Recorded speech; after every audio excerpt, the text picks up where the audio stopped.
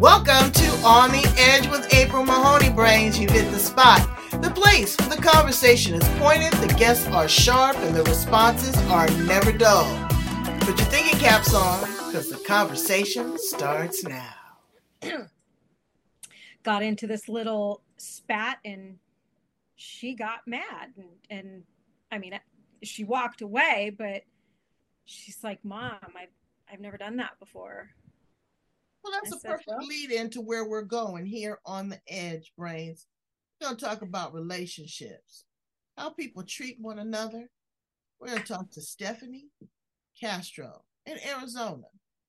Now, Brains, this is going to be a very interesting conversation because we want to know. There's a woman that is a survivor of domestic violence. She ends up falling in love and marrying a man that is incarcerated. Who does that? Why do they do that? How do they find the love? How do they find the synchronicity? How do they find trust? What goes in a conjugal visit? We're gonna ask her all that and then some. Because there's a lot. And again, I want people to listen to this interview from an educational standpoint, not a judgment. It's not your life. It's not your business. If you don't want to be with somebody that has a past, then you're going to end up by yourself because everybody got a past. Everybody got a story. But I'm going to go into it a little deep with Stephanie, and she said that she's going to be as open as she can. We're going to respect her privacy and her husband's privacy as much as we can. But again, we want to know. So let's welcome her to the Edge. How you doing, Steph Castro? I'm fantastic. Ooh, look at that. Doing good. I can see blue is your color. Why is blue your color? Blue just makes me happy.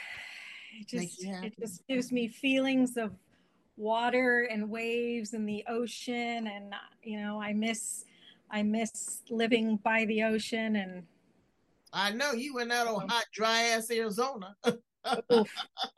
Oof. Yeah. In the middle of the desert. I mean, it couldn't even be someplace cool and beautiful like the mountains, and the desert. thing is, it could be like it's hot there, but it's a dry heat. That's what they tell me. They say, "Oh, that's a dry heat." You go there and you go through the misters at the Starbucks. It's so hot. It is, and it really difference just with dry heat is that that feeling when you are baking something and you open the oven and you realize you just got a little too close and that heat hits you right in the face and you feel it in your lungs. That's what it's like dead summer here, with 115, 16, 17, 18, 19, 20 degrees. Ouch. No. Oh, yeah. Wait, and don't be a woman of a particular age and have a menopausal hot flash. You mean I come out the ground on somebody and went asshole crazy on them. I get you. Did it 5 years ago, went through it. Wow. All right. So now let me ask you a question. Because I'm going to ask you, different questions at different times. But let's start with the body art. Tell me about the body art. So my very first tattoo was a cat's face because my brother was going off to Desert Storm. And so he and I, we were just super close, and we wanted to do something that it was like, okay, you're leaving me, and so we decided to get tattoos together.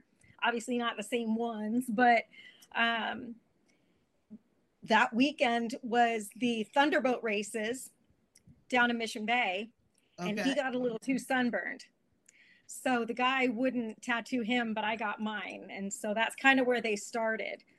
And did it become addicting? 100%. 100%. And I only had a few. And then during a particular relationship, which I'm sure we'll discuss, is the reason for some other ones. So, yeah. So they basically tell a story. They really do. They really, really do. And it's a story that you will forever live with. Very much. Okay. All right. Yeah.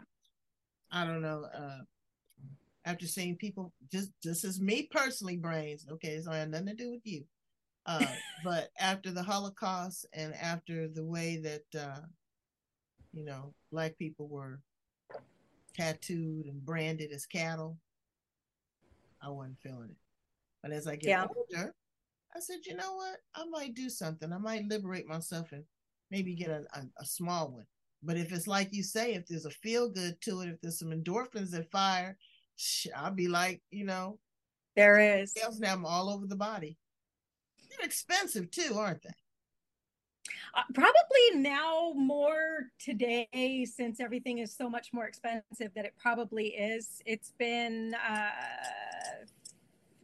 just about 3 years since I got my last one, and my last one was this that I got with my daughter. Okay, so now what does that say? That one says, it says, so this one here, it says,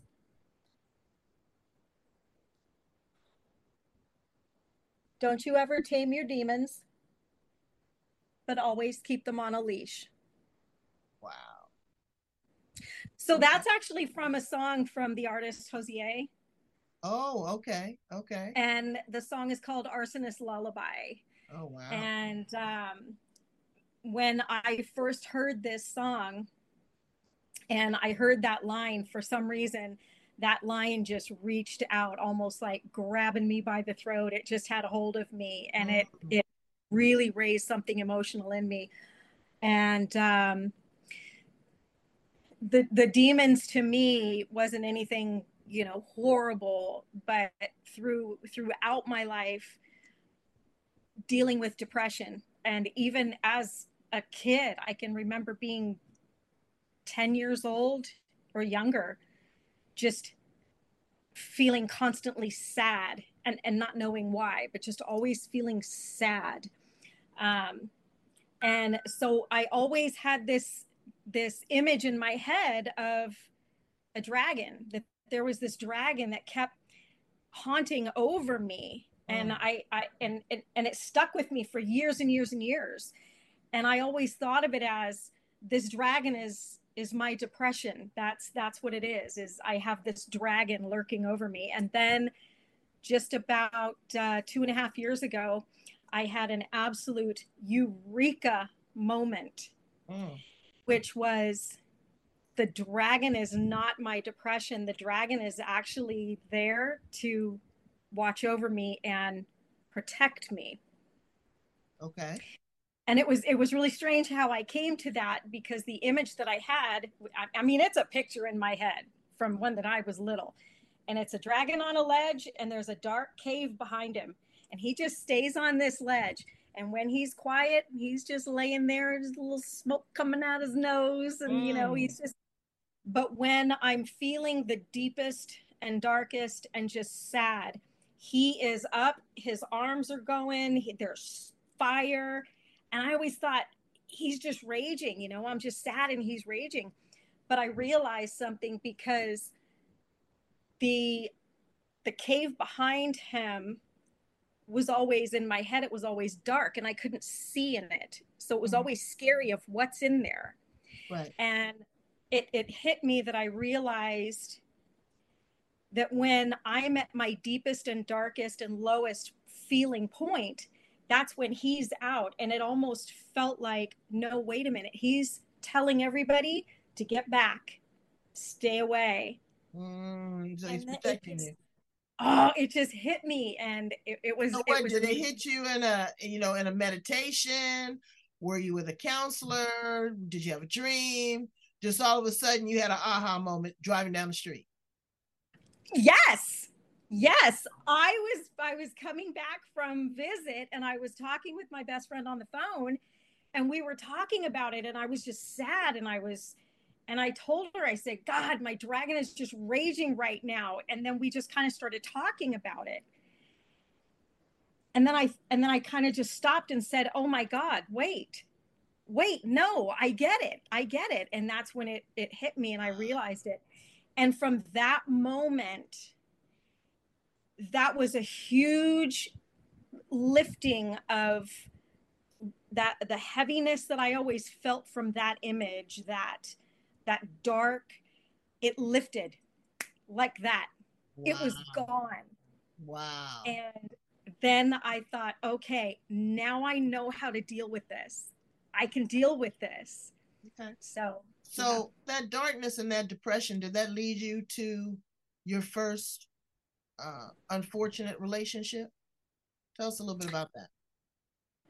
So I got married at, I don't 25, something like that. My ex-husband, he was unfortunately a drug user. I didn't know that. He was clean at the time. Okay, now whoa, because I'm gonna stop you. Okay. Because people want to know. He was a drug user, so was he just like a pot smoker, or was he into more heavy drugs? I didn't know he was into anything. He was a surfer. He was just out doing his thing. And then all of a sudden he changed and would disappear. And I realized he was actually into meth. Ew. Oh, yeah. Big yeah. oo. Yeah. Does he have any teeth left? He does. You know, he was real lucky with that one. So how long did it go on? And again, Stephanie, you look like you're pretty hip and slick. It don't look like somebody can just pull the wool right over your eyes. You're gonna be with a surfer that disappears and be on drugs. The money's got to be funny. The attitude's got to change. The physical composure's got to change. Were these things that you just chose now in hindsight to ignore and look over and gloss over because you were in love? Or were these really things that you had no idea? I can't imagine you being that green. When he was clean, I knew he had a past, but I didn't know anything about drug use. I didn't know anything about addiction. I've never done that kind of stuff. So I didn't know anything about it. So what's your nationality? Are you Caucasian? You white? Yeah. Okay. I mean, for the most part. Okay. For the most part, yeah. We got the Irish side and the Spanish side. No, and I'm trying to lay the groundwork, brains. I know y'all. What do you say that for? I'm just trying to lay the groundwork like a good prosecutor. No, but okay. So you get into this situation with this man, and then you find out. How'd you find out that he was doing drugs? You know, he was doing so good, and we had a really nice little life, and he was working, and things were great, and then something changed. And I didn't know what was happening. I couldn't figure out what the change. I never thought, oh, he's on drugs. And then he was gone, and his buddy actually called one day, and asked if he was there so they could go surfing. And I said, he didn't come home last night. And his words were, oh, well, I hope he's not on that stuff. And I said, what stuff? What are you talking about? And then he told me, and I was like, oh, come on, no, stop it, no. And sure enough, it was. And so at that point, as soon as I realized the depth of this and the danger involved, I said, I'm not going to do this. I'm not going to do this. And I called my dad and I said, hey, I need some help. I need to get out. And because I had my two daughters, and I said, I'm not going to have them around this. No way. Deal breaker. And so I took my two daughters and I moved. That was it. Okay, but you said that you had a violent relationship. You had someone that was abusive to you. Was that after this marriage? This was after. Okay, so let's fast forward to that relationship. Okay. That was definitely one that I knew better. I saw the signs and I truly ignored them. I opened up my eyes and saw signs. Yes, ma'am. Yeah. And it was I paid for that mistake. Okay. So, now, again, going back to, you suffered from depression, you were sad, you were lonely, there was something you were longing for, something that you couldn't identify with, something that life just couldn't fill that void for you. And so you go and get into a relationship with somebody. You have two beautiful daughters by this person, and you find that they're living a double life. So now you see all the signs, and you're still maybe feeling a little, feeling in your feelings about yourself. Maybe I'm not good enough. Maybe I'm not worthy enough, but, maybe I'm pretty enough to, reel in a big fish. So you get with this player, and he's talking quick and slick and put the little Spengali on you. And then all of a sudden, he turns into the devil incarnated. What happened? He did. He did. And like I said, I saw the signs that were there. But I also completely fed into all of the garbage that he was telling me, and I believed him. And so when we got into this relationship, I actually moved away from where I was living with my, because I had come back home. I was with my parents, and I actually moved away to go be with him. And I, when I realized once I got there that I had just stepped into a fire, it was really humiliating. It was, I never told my family because I fought for this. And I said, you guys are wrong. This is going to work. They didn't like him. I didn't listen. And was there alcohol and drugs involved with him as well? Alcohol, yes. Drugs, no. No. Well, alcohol is. He was a. But Yeah. No, I get what you're saying. He didn't have any existentials. Okay. So he put his hands on you, though, huh? He did. He did. And it was 4 years worth. Wow. Yeah. And that's actually how this side started. Because and I had a business at that time, and I had customers that would come in. I had a kennel, and so I had people coming in all the time, bringing their dogs, and I had set up this really wonderful business. And my customers would see marks on me, and I had every excuse in the book. Wow. Of where they came from, and that's how I started doing this, is to cover up bruises. Oh, cover up bruises. That's awful. All right. So how did you break free? What was your aha moment then? It was 4 years long. I knew I needed to get out. My daughter was in her senior year of high school. She said, "Mom, I want to move out there with you." I said, "Thank you, Jesus. This is it. This is going to be what I need to get the heck out of here." And she moved out to, finish her senior year of high school where I was, and he kind of cooled his jets.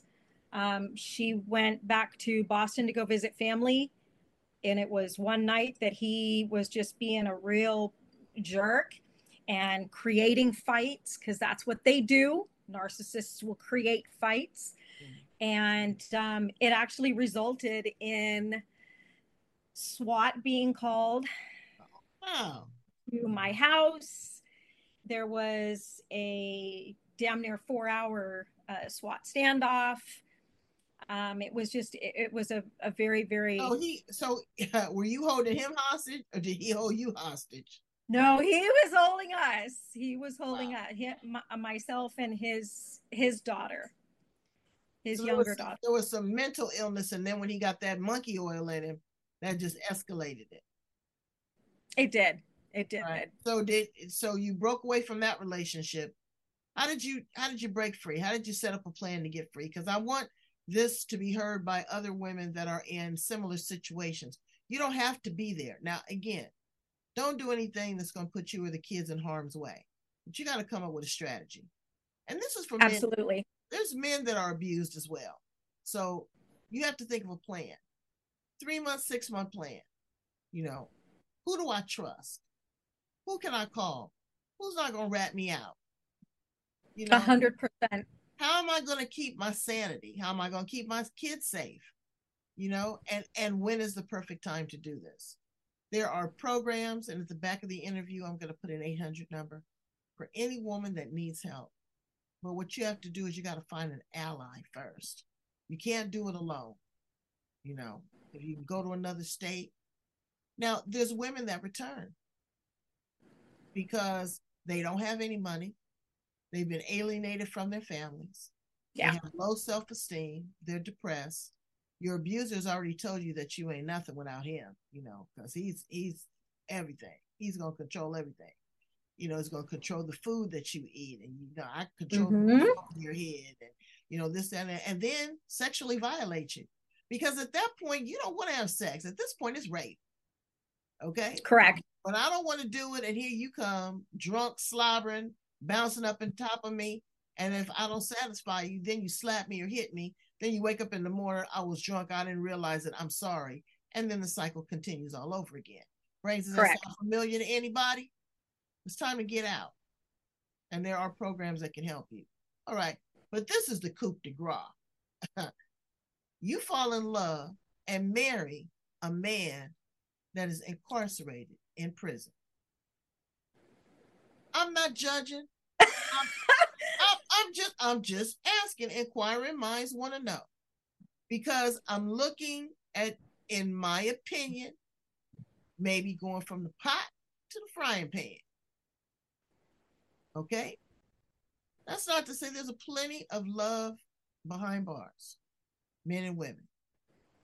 But out of all the people, out of all the places, out of all the things that you've been through, that just seems like a very interesting choice. How'd that happen? It was totally by accident, as far as human wise, but because I absolutely 100%, without a doubt, believe that was totally God intervening. Because I think for so long I prayed and I prayed and I said, please just help me find a way to get out of this. I didn't know how to do it. I was still too embarrassed to tell my family. I was still going through stuff. And so I was actually on the phone with my best friend one night. She knew kind of what was going on, but she did not know the extent of it. And she said to me, you need a friend. Is this the same best friend from the last situation you were in that you were talking to? Because you mentioned your best friend before when you were in the volatile situation. Oh, no. Okay, you got a new best friend since then? Well, so I've got my pack of girls. Okay, my all right. I just got my little girl posse. Yes. So I was talking to my girlfriend, and we would talk every single night. She didn't know the extent of things because, again, I did not tell anybody what was happening. I had gotten to the point where I was self-harming. I had come very, very close many, many times to just saying, that's it, I'm done, I'm checking out. And we were talking that night, and she said to me, you need a protector. You need a good guy friend. I said, I don't need any guy for anything, for anyone. I don't want to talk about men. And she said, no.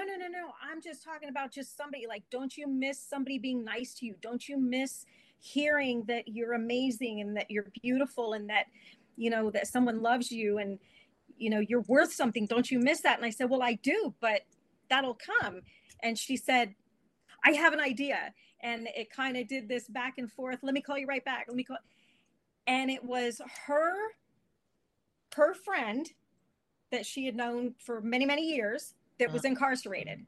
Okay. His Sally. Oh boy. Was who they introduced me to. Oh boy. And it was just, I told her, I finally was like, fine, whatever. But I'm not looking for anybody. I'm already trying to get out of this situation.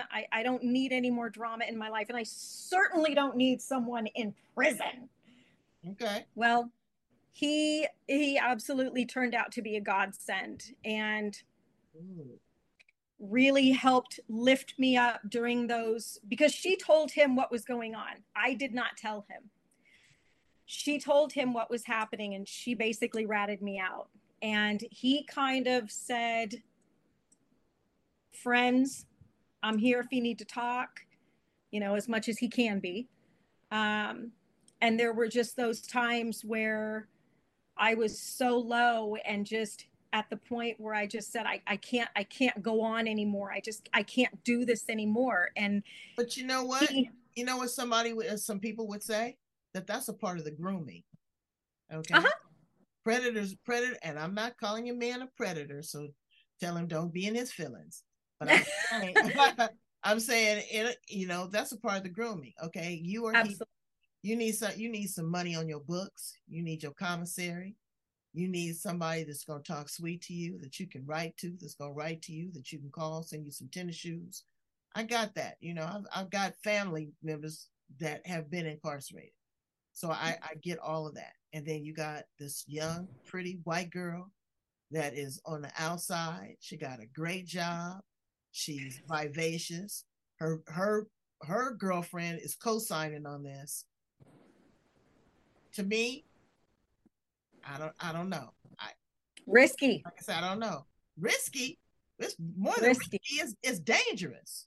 Oh yeah. It's dangerous because I'm gonna tell you, they don't have nothing but time in incarceration, in jail, but to think, but to plot and to plan and to get smarter. Brains, the most brilliant people are behind bars. Absolutely, 100%. My nephew taught me how they make coffee in their cell, and how they make shanks, and how they do this and how they do that. So they're very, very intuitive. But also, the mindset of a person that is encaged changes. It changes. So to have an outlet, like I said, a pretty young thing like you, can be very enticing, and they put the Spengali on you. Now here you are, you've been victimized 1, 2, 3 times, and you fall for this guy. Okay, and I don't want to go too much into his business, but he, from what you've explained to me, got put up on these charges because he caught his spouse in a indiscretion. Okay, so it had to been escalated to a certain point, because you don't go to jail, just for calling her a bitch.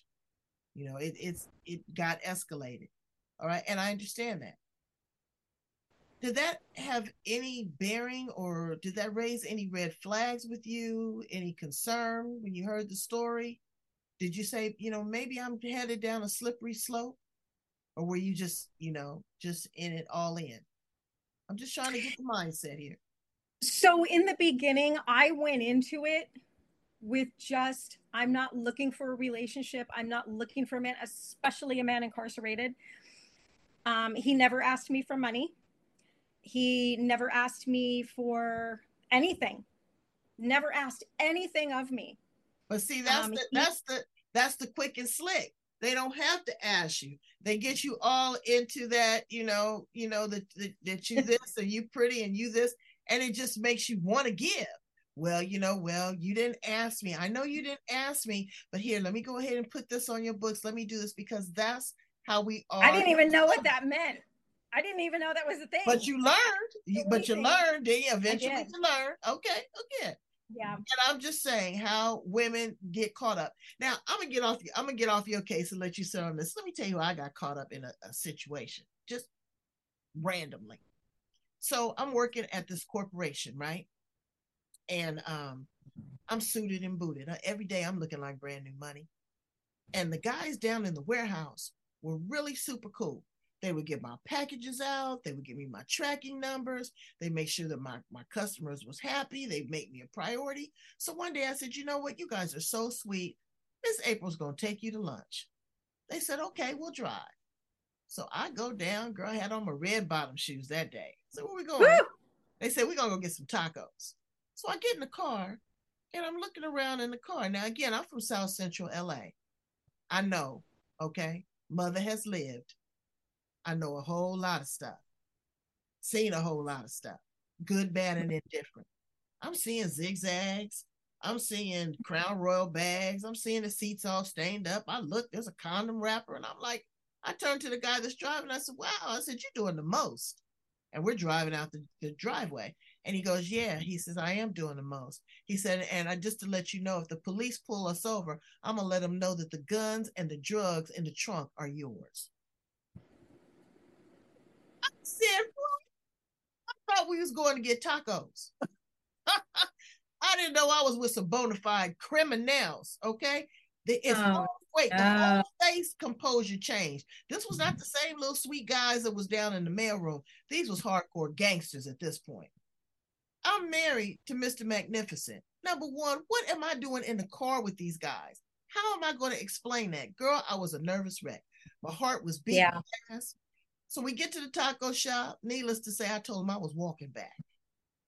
I walk back. 2 weeks later, the FBI comes in. They trafficking drugs and money out of the mailroom.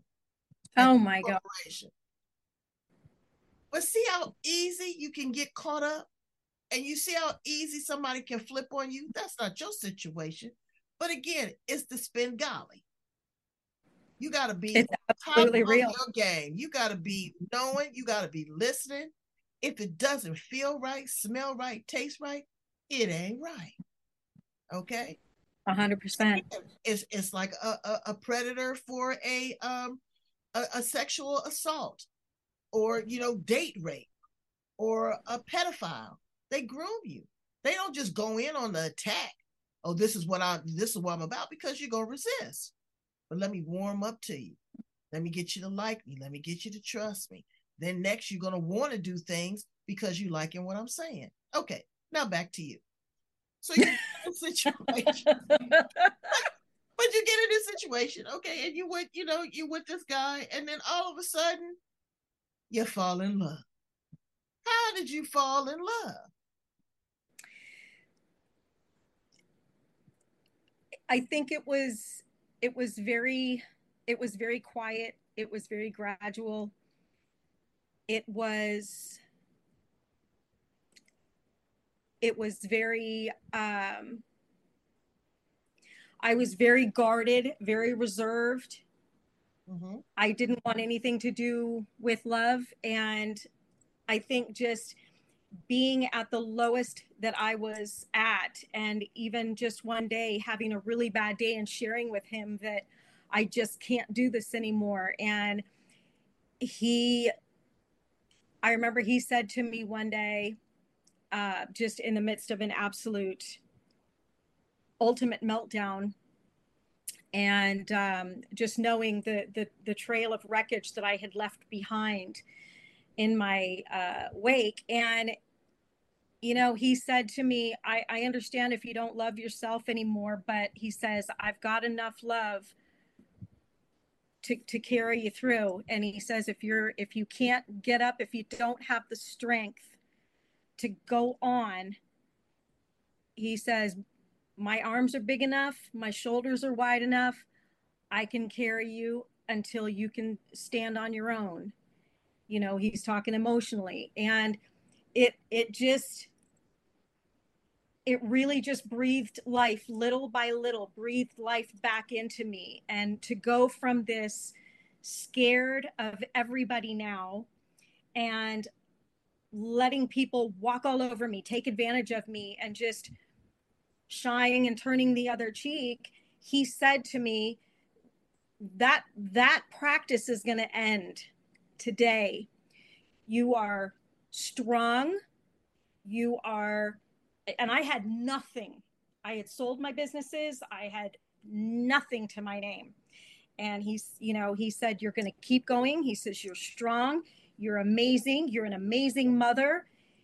You're going to do this. You are not going to give up. You're going to do this. And if you need me, I'm here. And we just did. So he's your coach. He's your motivator. He absolutely was motivated. I get that. Okay, I get that.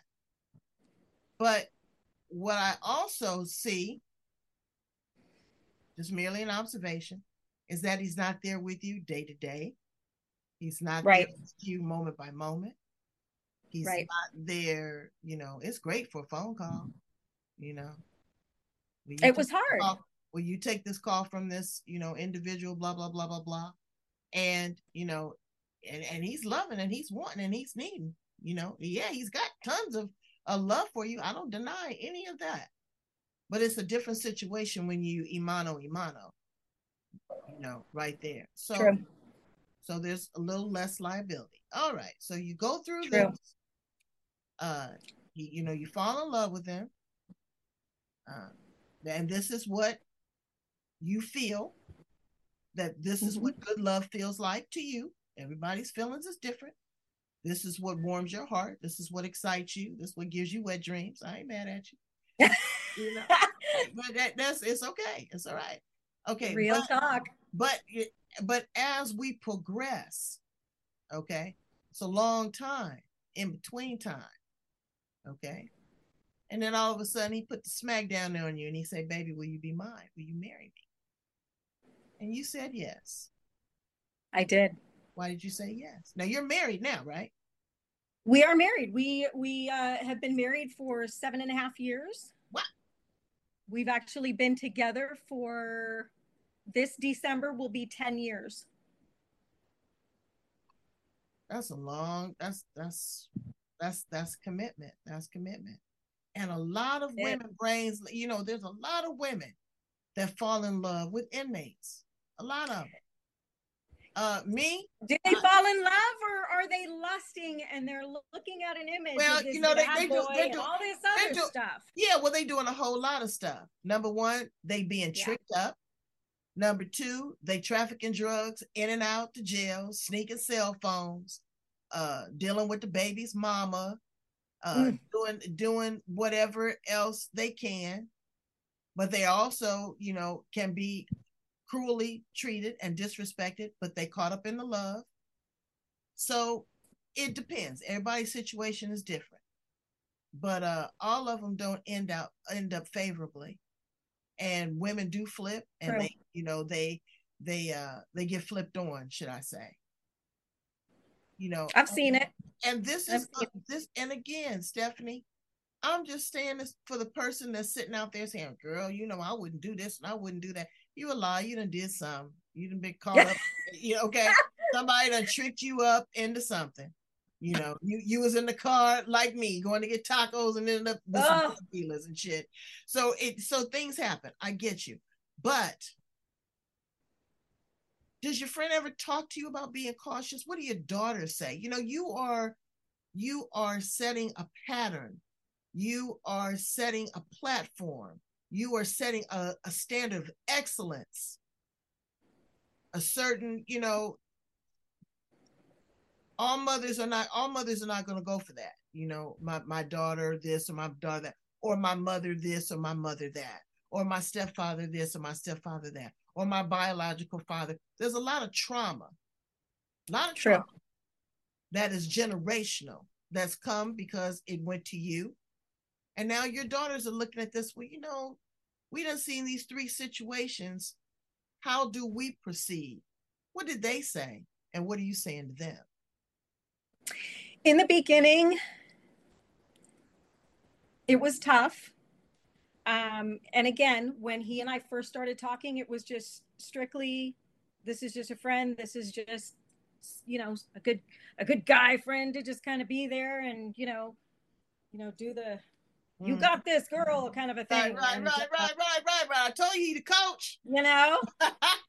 And he's the coach.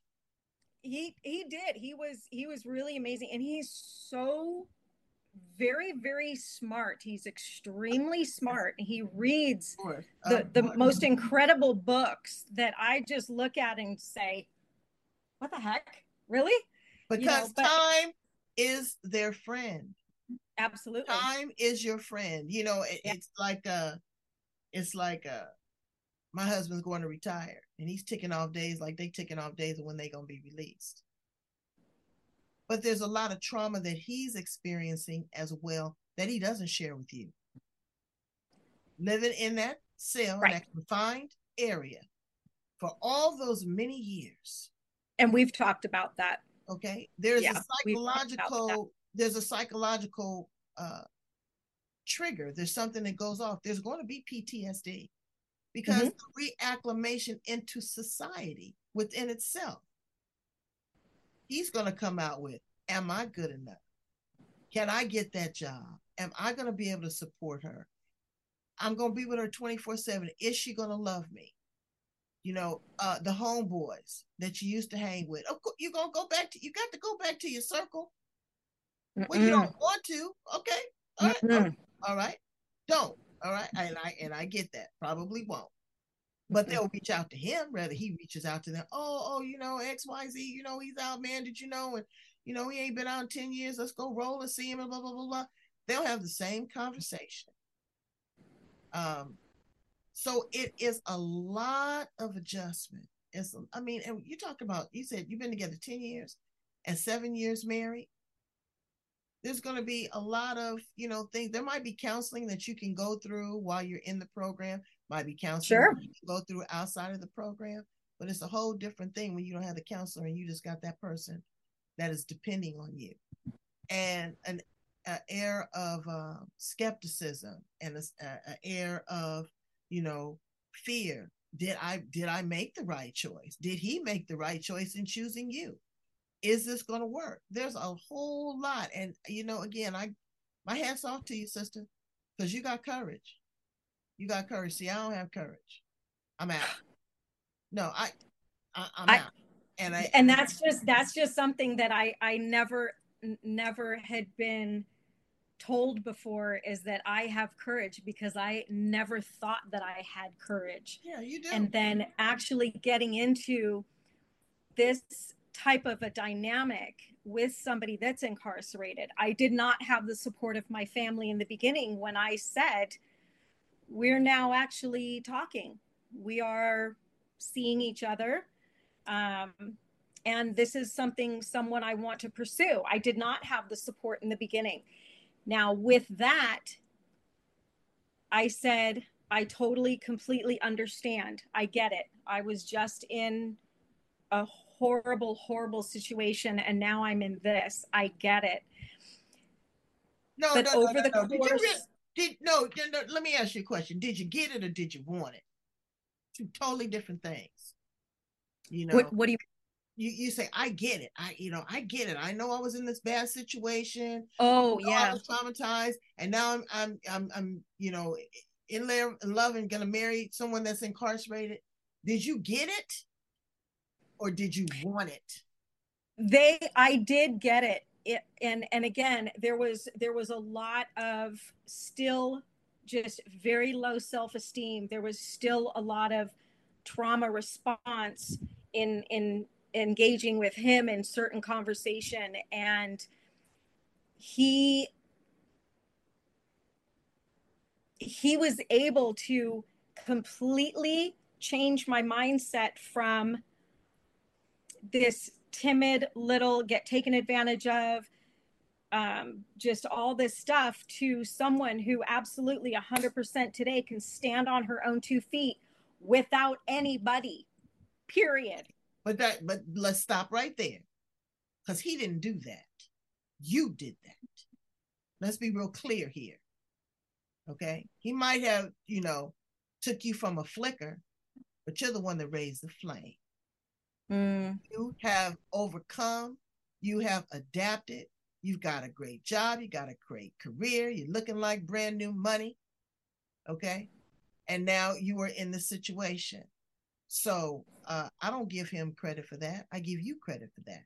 Like I said, there's always a coach, but you gotta have somebody, you gotta have somebody on the team. You gotta have a True. I hey, that's all right. All right. So I'm into this football analogy. I'm looking at, you know, Colorado State and that fine ass Deion Sanders girl. He got the Spengali on me through the TV. But he's fine. He's handsome. He's arrogant. But he's a motivator. He's a shit talker. He's a Macca.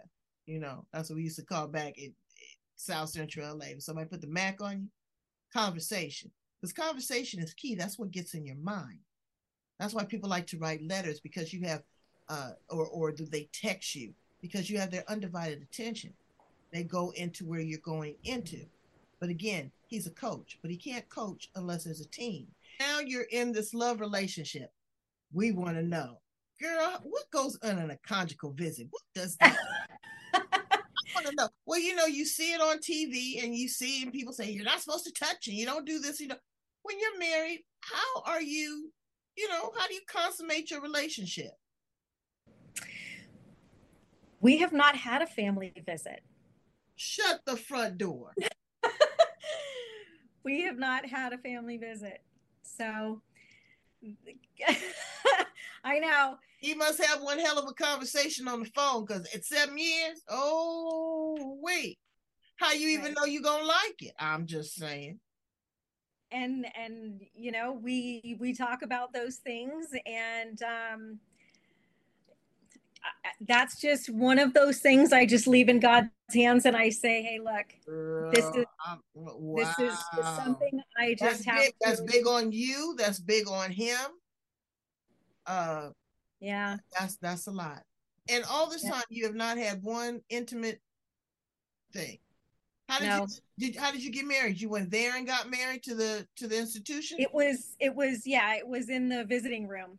And all the families and everybody that was in visiting, everybody, was there, and we just go up to the front where we would go take our picture, and we had somebody who. And he's in his did they let him put on a suit, or did he have to wear his?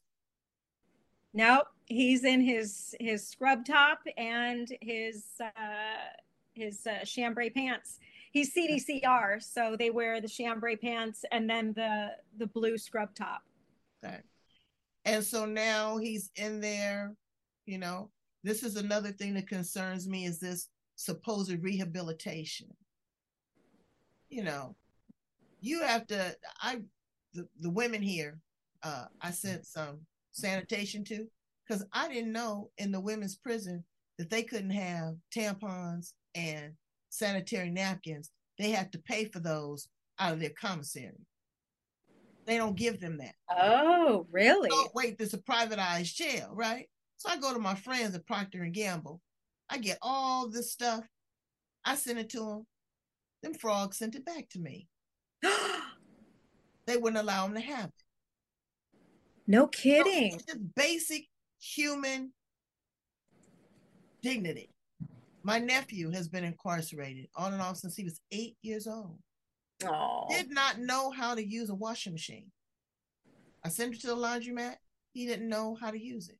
He didn't know how to open a mailbox. He's been in and out of incarceration because he does not know how to survive. Okay, it's tough out here. $1,700 in California for a 1-bedroom. And you have been absent from society for 10 years. You got a felony. How do you talk through that to get someone to trust you, to give you a job? And then, you're going to work extra hard, but you still got that fight or flight mentality, because prison is not for punks. Nope. Okay?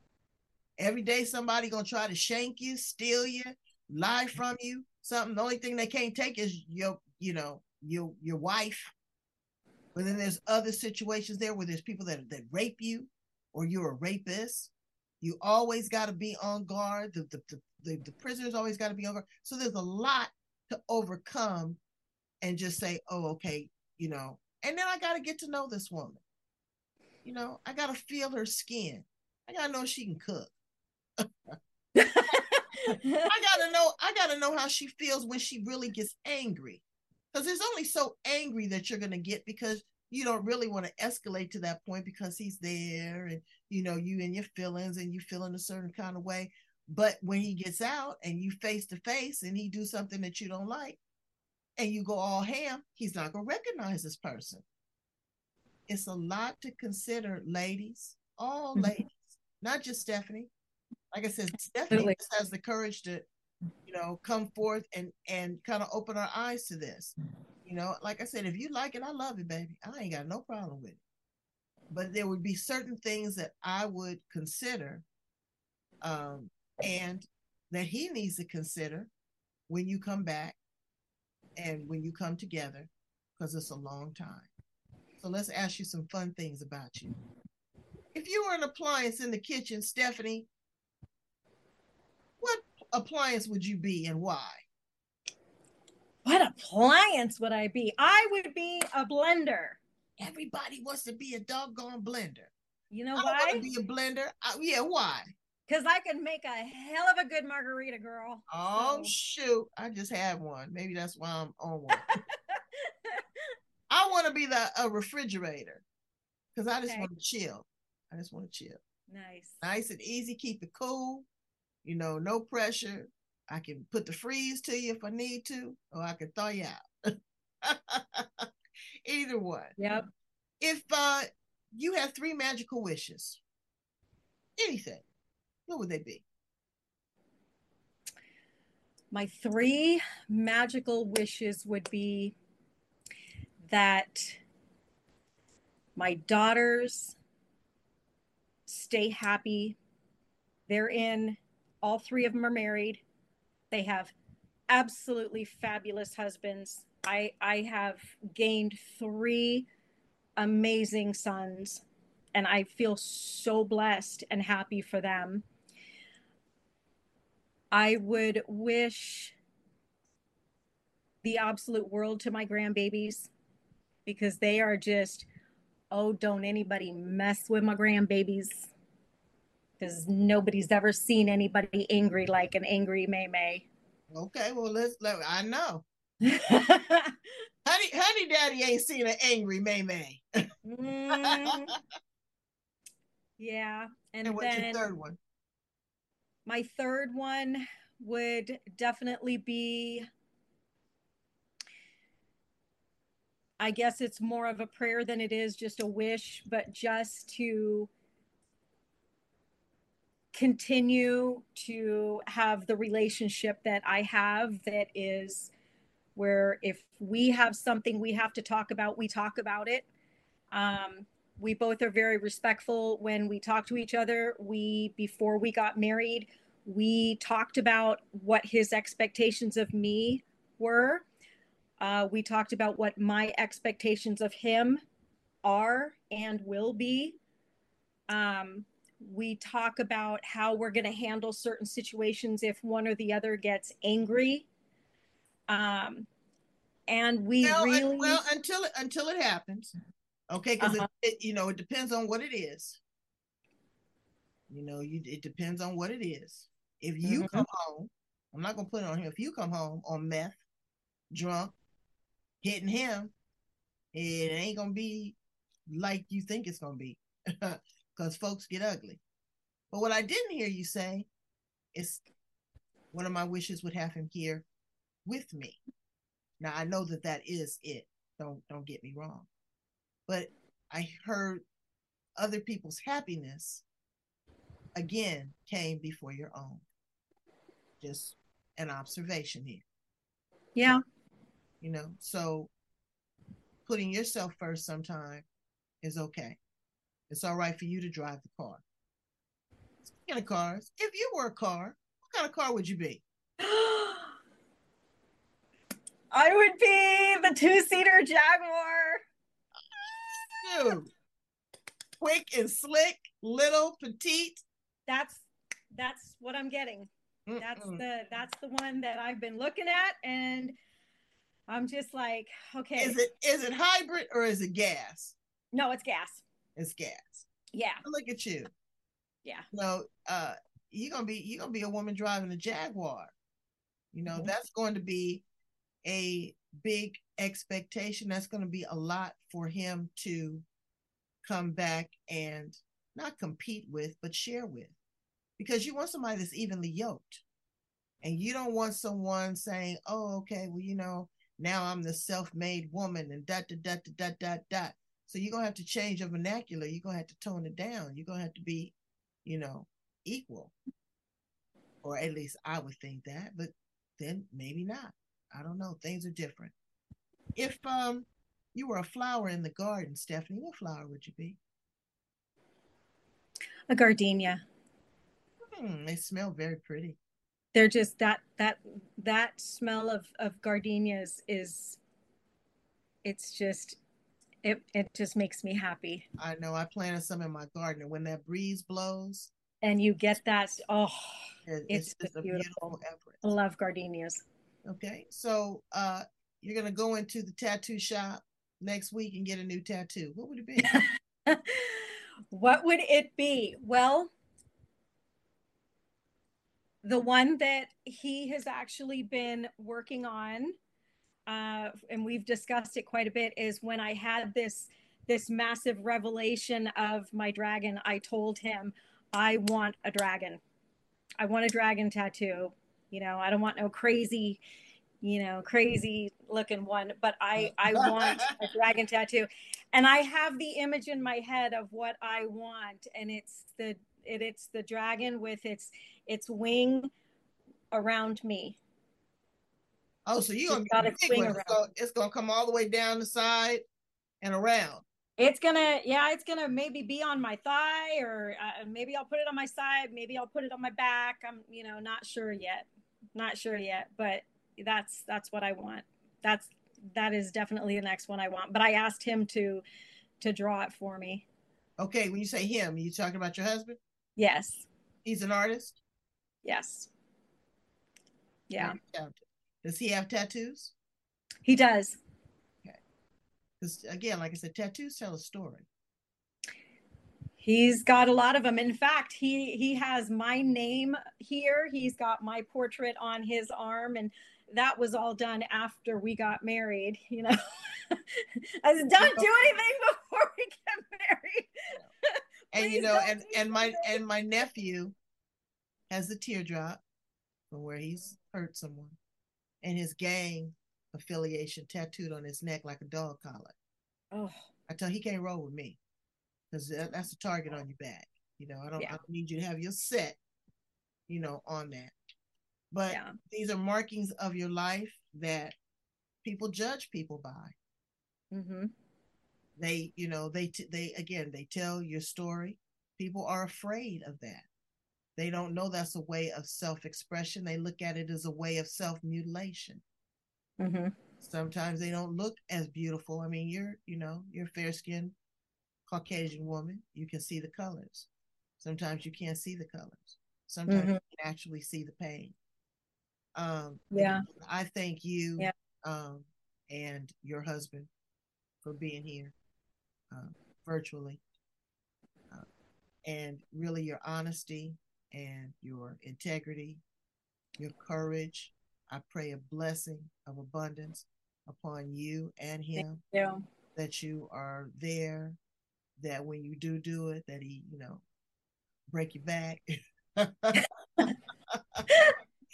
that you bring smiles to each other's face, and that that the universe and society allows him to re-enter, make the acclamations, make the adjustments, but also for a heightened sense of awareness for you that you're tuned in, that it's not just a need, but it's an actual want, it's a desire, it's something that's going to make you feel good, because you deserve that. You've been through a lot already, and so you deserve happiness and a jaguar.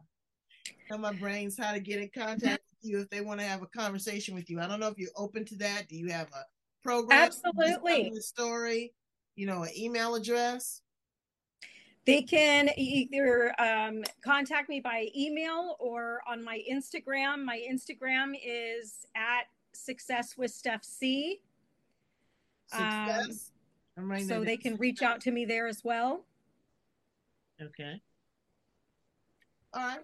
Close it up right now. So, brains, thank you again, Stephanie, for being here with me and my brains on the edge. Brains, I need you to go in and love, like, share, and subscribe.